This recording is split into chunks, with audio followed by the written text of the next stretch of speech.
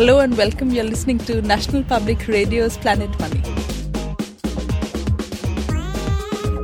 Hi, that's right. This is Planet Money. I'm David Kestenbaum. That was Shivani Dogra introducing the show. She was my translator on my recent trip to India. You can hear somewhere in her voice, I think, the legacy, a little bit of British colonialism in her very precise British accent. I could kind of hear it. And I'm Caitlin Kenny, and today on the podcast we're going to tackle another thing the British left behind in India, a love of paperwork. First, though, we have our Planet Money indicator with our own Jacob Goldstein. Hey, Jacob, what have you got? Caitlin, today's indicator is $2.1 billion. That's how much profit Ford said it made in the first quarter of this year. It's the latest sign that the U.S. automakers seem to be doing okay. Chrysler recently said it made an operating profit in the first quarter of this year. And there was this press release a few days ago with the Treasury saying that GM had paid back somewhere around $7 billion that it owed the U.S. Treasury. So I actually have the press release here. It says the headline is GM repays Treasury loan in full 5 years ahead of maturity date. They're very proud of that. And then there's this little teeny line at the bottom here. It says, after this repayment, the remaining Treasury stake in GM consists of $2.1 billion in preferred stock and 60.8% of the common equity. I feel like there's a page missing from that press release. Yeah, right. So this press release, it sort of, trumpets this $7 billion repayment. But the truth is that U.S. taxpayers actually put somewhere around $50 billion into GM. So this repayment is, relatively speaking, small potatoes. Most of that money that we sunk into GM is now in the form of stock. And really, we the taxpayers, won't get our money out of GM unless the company goes public again and gets really huge, like its market cap would have to be bigger than it ever was, according to one estimate that I saw. All right. Thank you, Jacob, for checking on that. Glad to do it, David. I got to run back to the blog cave now. There are these Goldman hearings in the Senate today, and I don't want to miss anything big. All right. Before you go, though, could you just initial here to indicate that we did the indicator? Right. Yeah. Okay. Great. I got to go. Wait, Thanks. Can you just initial there? There. Okay. Uh-huh. And sign there. I got to go. Just Okay. Here, I'm going to sign here. I got to go. Okay. Thanks, guys. Bye. Thank you. Thanks, Jacob. David, what's up with all those signatures and those initials? Well, that's one of the things I brought back for you from India. Ooh. Yeah. So this is one of the things you notice traveling to India is that there's a lot of writing things down. People seem very fond of writing things down. When you check into a hotel, there's this big ledger that, the person at the desk opens up and they write down in very neat handwriting your passport number, your phone number, the phone number of your friend in town. It takes forever. And when you go to an internet cafe, they want you to write down your passport number and your home address. At an internet cafe? Yeah. And when you go to an actual cafe, the waiters in this one place I went to had something I hadn't seen in ages. Actual carbon paper. We were all paying separately, and it required a separate handwritten receipt, and there was carbon in between the sheets. And you worked as a waitress, right? Yeah. Did you ever use carbon paper? Well, no. We had these great computer systems, but there was actually a time when our credit card machines would crash, and we'd have to take everyone's credit card and manually run it through this machine on the carbon paper, and it would take forever. Right, and it's inefficient. And India is one of the fastest growing economies in the world. It's been growing for decades. And how did it grow? Well, recently, it's been helping other countries get rid of their paperwork, basically, right? India is synonymous with back office IT. It's got programmers, call centers, electronic billing. Yeah, but David, I've seen your photos, and there's oxen walking around in the street along with the cars, and a lot of people who live there don't have electricity. They'll be computerized. Maybe you should just give them some time. I know. I mean, I feel that way too, right? But I'm telling you, there is something amazing and special about Indian paperwork, and everybody in India has a story. Here's one from this guy I met who's actually quite well known in India. This is not an interview where I want to interrupt you. This is an interview where I want to share a perception with you. No, but I promise you I'll reform.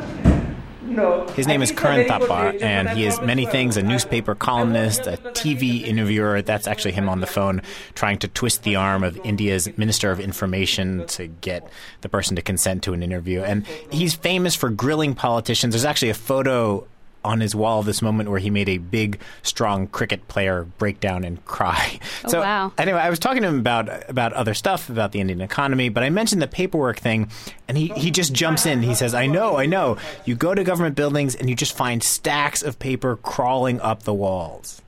I remember going to the old income tax office way back in 76 when my father died. I was all of about 19.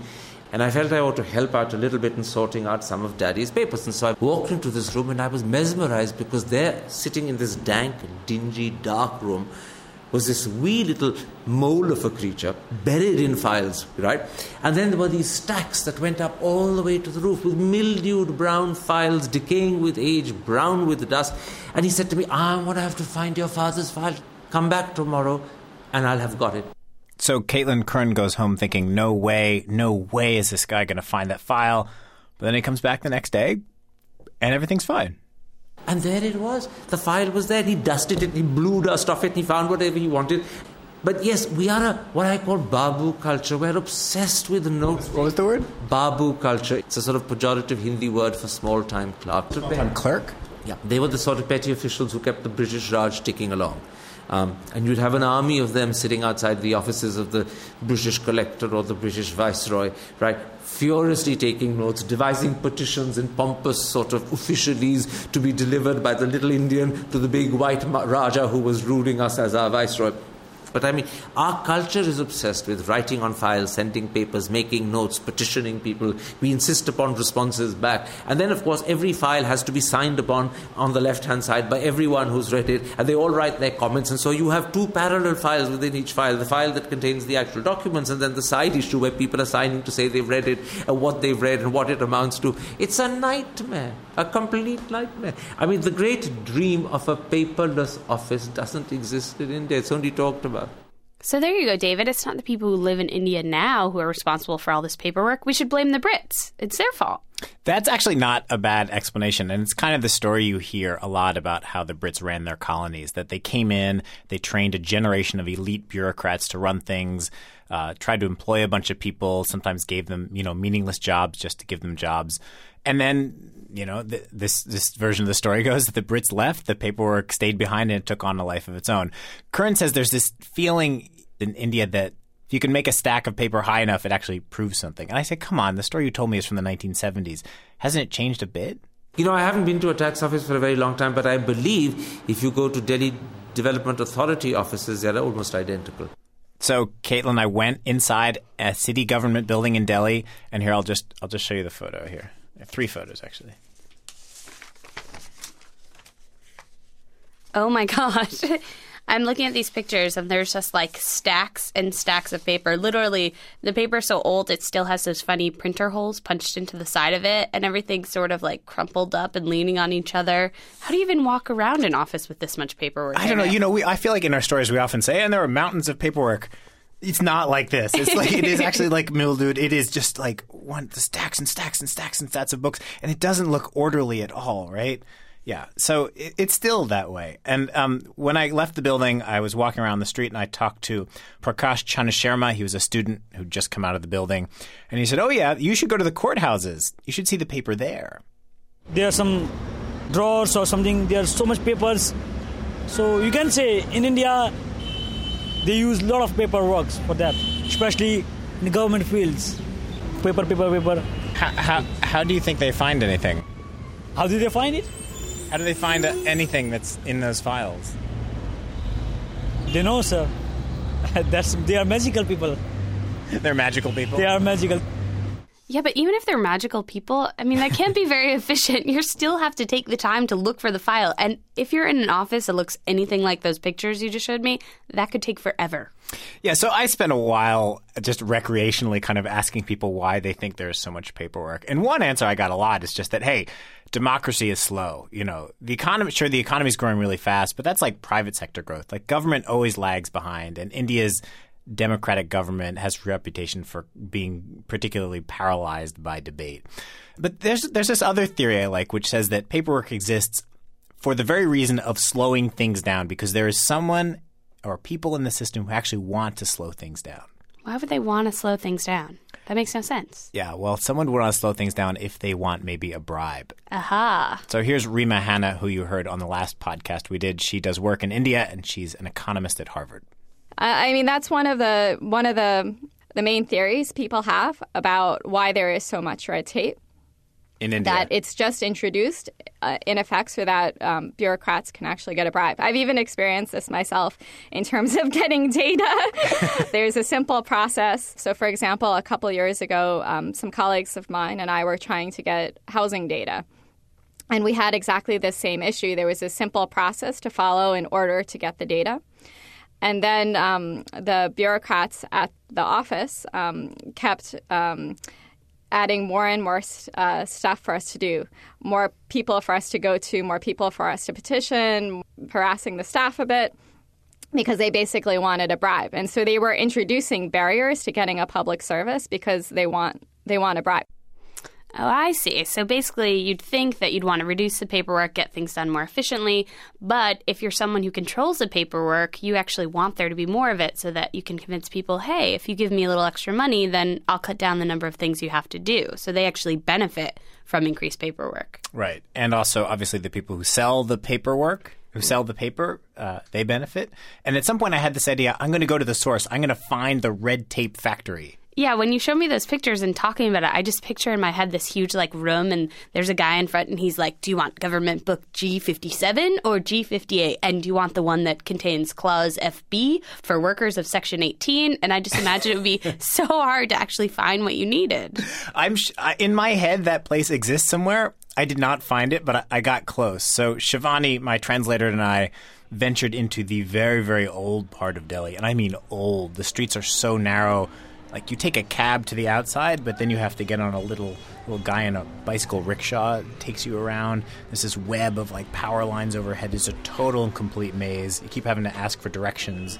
You don't know if you're ever going to find your way out. And eventually we did find the section where it's all paper supply wholesalers. And somewhere in there, we found this one guy who had a store that was selling those big, big ledgers, those huge books I'd seen in the government offices. How long has your store been around? Our store is since 1922. 1922, right here? Yeah, right here, right this place. This building is about 300 years old. 300 years old, this building. And how long have you been making these for the government? About since 60 years. 60 years. He took out the hugest ledger I've ever seen in my life. For government servants to use. And ये क्या करते हैं इसमें? Table register. Okay, so this is a ledger that says PBR in big letters across the front. Stands for Pay Bill Register. This is where you write down or you list all your expenses for the month if you were a government employee or for government employees. And so you have columns in the ledger that say license fee, your motor conveyance advance, your other cycle conveyance advance, your festival advance, your computer advance, other advances, your life insurance. So this is just a salary sort of sheet for a government employee. So wait, marked 17 and 18. So the class of employees marked 17 and 18 are listed here. David, I love the fact that you have to go out and buy a big book to write down your computer expenses. I mean, that seems so backwards when you think about it. I know there's this column that says computer deductions. So I bought the book, but I didn't feel quite complete because, I thought I might need to make some copies. So we went looking for a place that sells carbon paper, and everyone says, you need to go to Bajaj Stationery, and finally we found it. And the owner of the store is Kumaljit Singh Bajaj, and he asks me, why do you need it? And I thought, am I in trouble? Maybe this is like special carbon paper he's only allowed to sell to the government. But that's not why he was asking. What for do you need it, please? What do I need it for? Well, I'm a journalist, and I'm interested in all the everything's still done on paper here. I just wanted to buy some to take home. So I bought a big government ledger, and I need carbon paper to go with it. So I'm going to start my own government. But is it okay? This is not very good quality. These are better. Premier carbon paper is not the fanciest? It says it's Premier, though. It's not the fanciest. There are other brands which are better. So where is all the carbon paper made in this country? See, there are about 4 or 5 industrial hubs in and around Delhi. Okhla is one, Noida is one, Gurgaon, Manesar, then Kundli, Sonipat, and Wazirpur industrial area. There are about 6-7 places where factories are located. Is there a big market for it?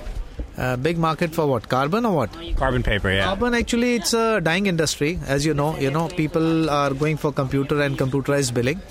So over the last 30 years, I've seen a downfall by more than 75%. Really? There was a time when carbon was such a hot selling item, but now you see, not so much. What's happened with the government? So how much did you used to sell to government and how much now? What's happened over 30 years? Government still accounts, I think, about 25-30% of the consumption. Okay. The rest is private sector. And has the amount the government has bought gone down? Yes, definitely. So, David, things are getting better. The government's buying less carbon paper. Maybe they're cutting down on paperwork? Yeah. Maybe there you have it. A bit of good news. In case paperwork does go away, I brought us home these mementos. Here's the carbon paper. Yes. You can have a sheet. And this... Oh, thanks for sharing. And this is the huge government ledger book here. Oh, my God. This thing is ginormous. It's like 2 feet long. Wow. Wide. It's huge. Oh, my God. And it has so many columns inside. Remarks, total deductions, checkers' initials. So I brought that into the office, and Brian here looked at that, and he said, I have 2 words. Spreadsheet.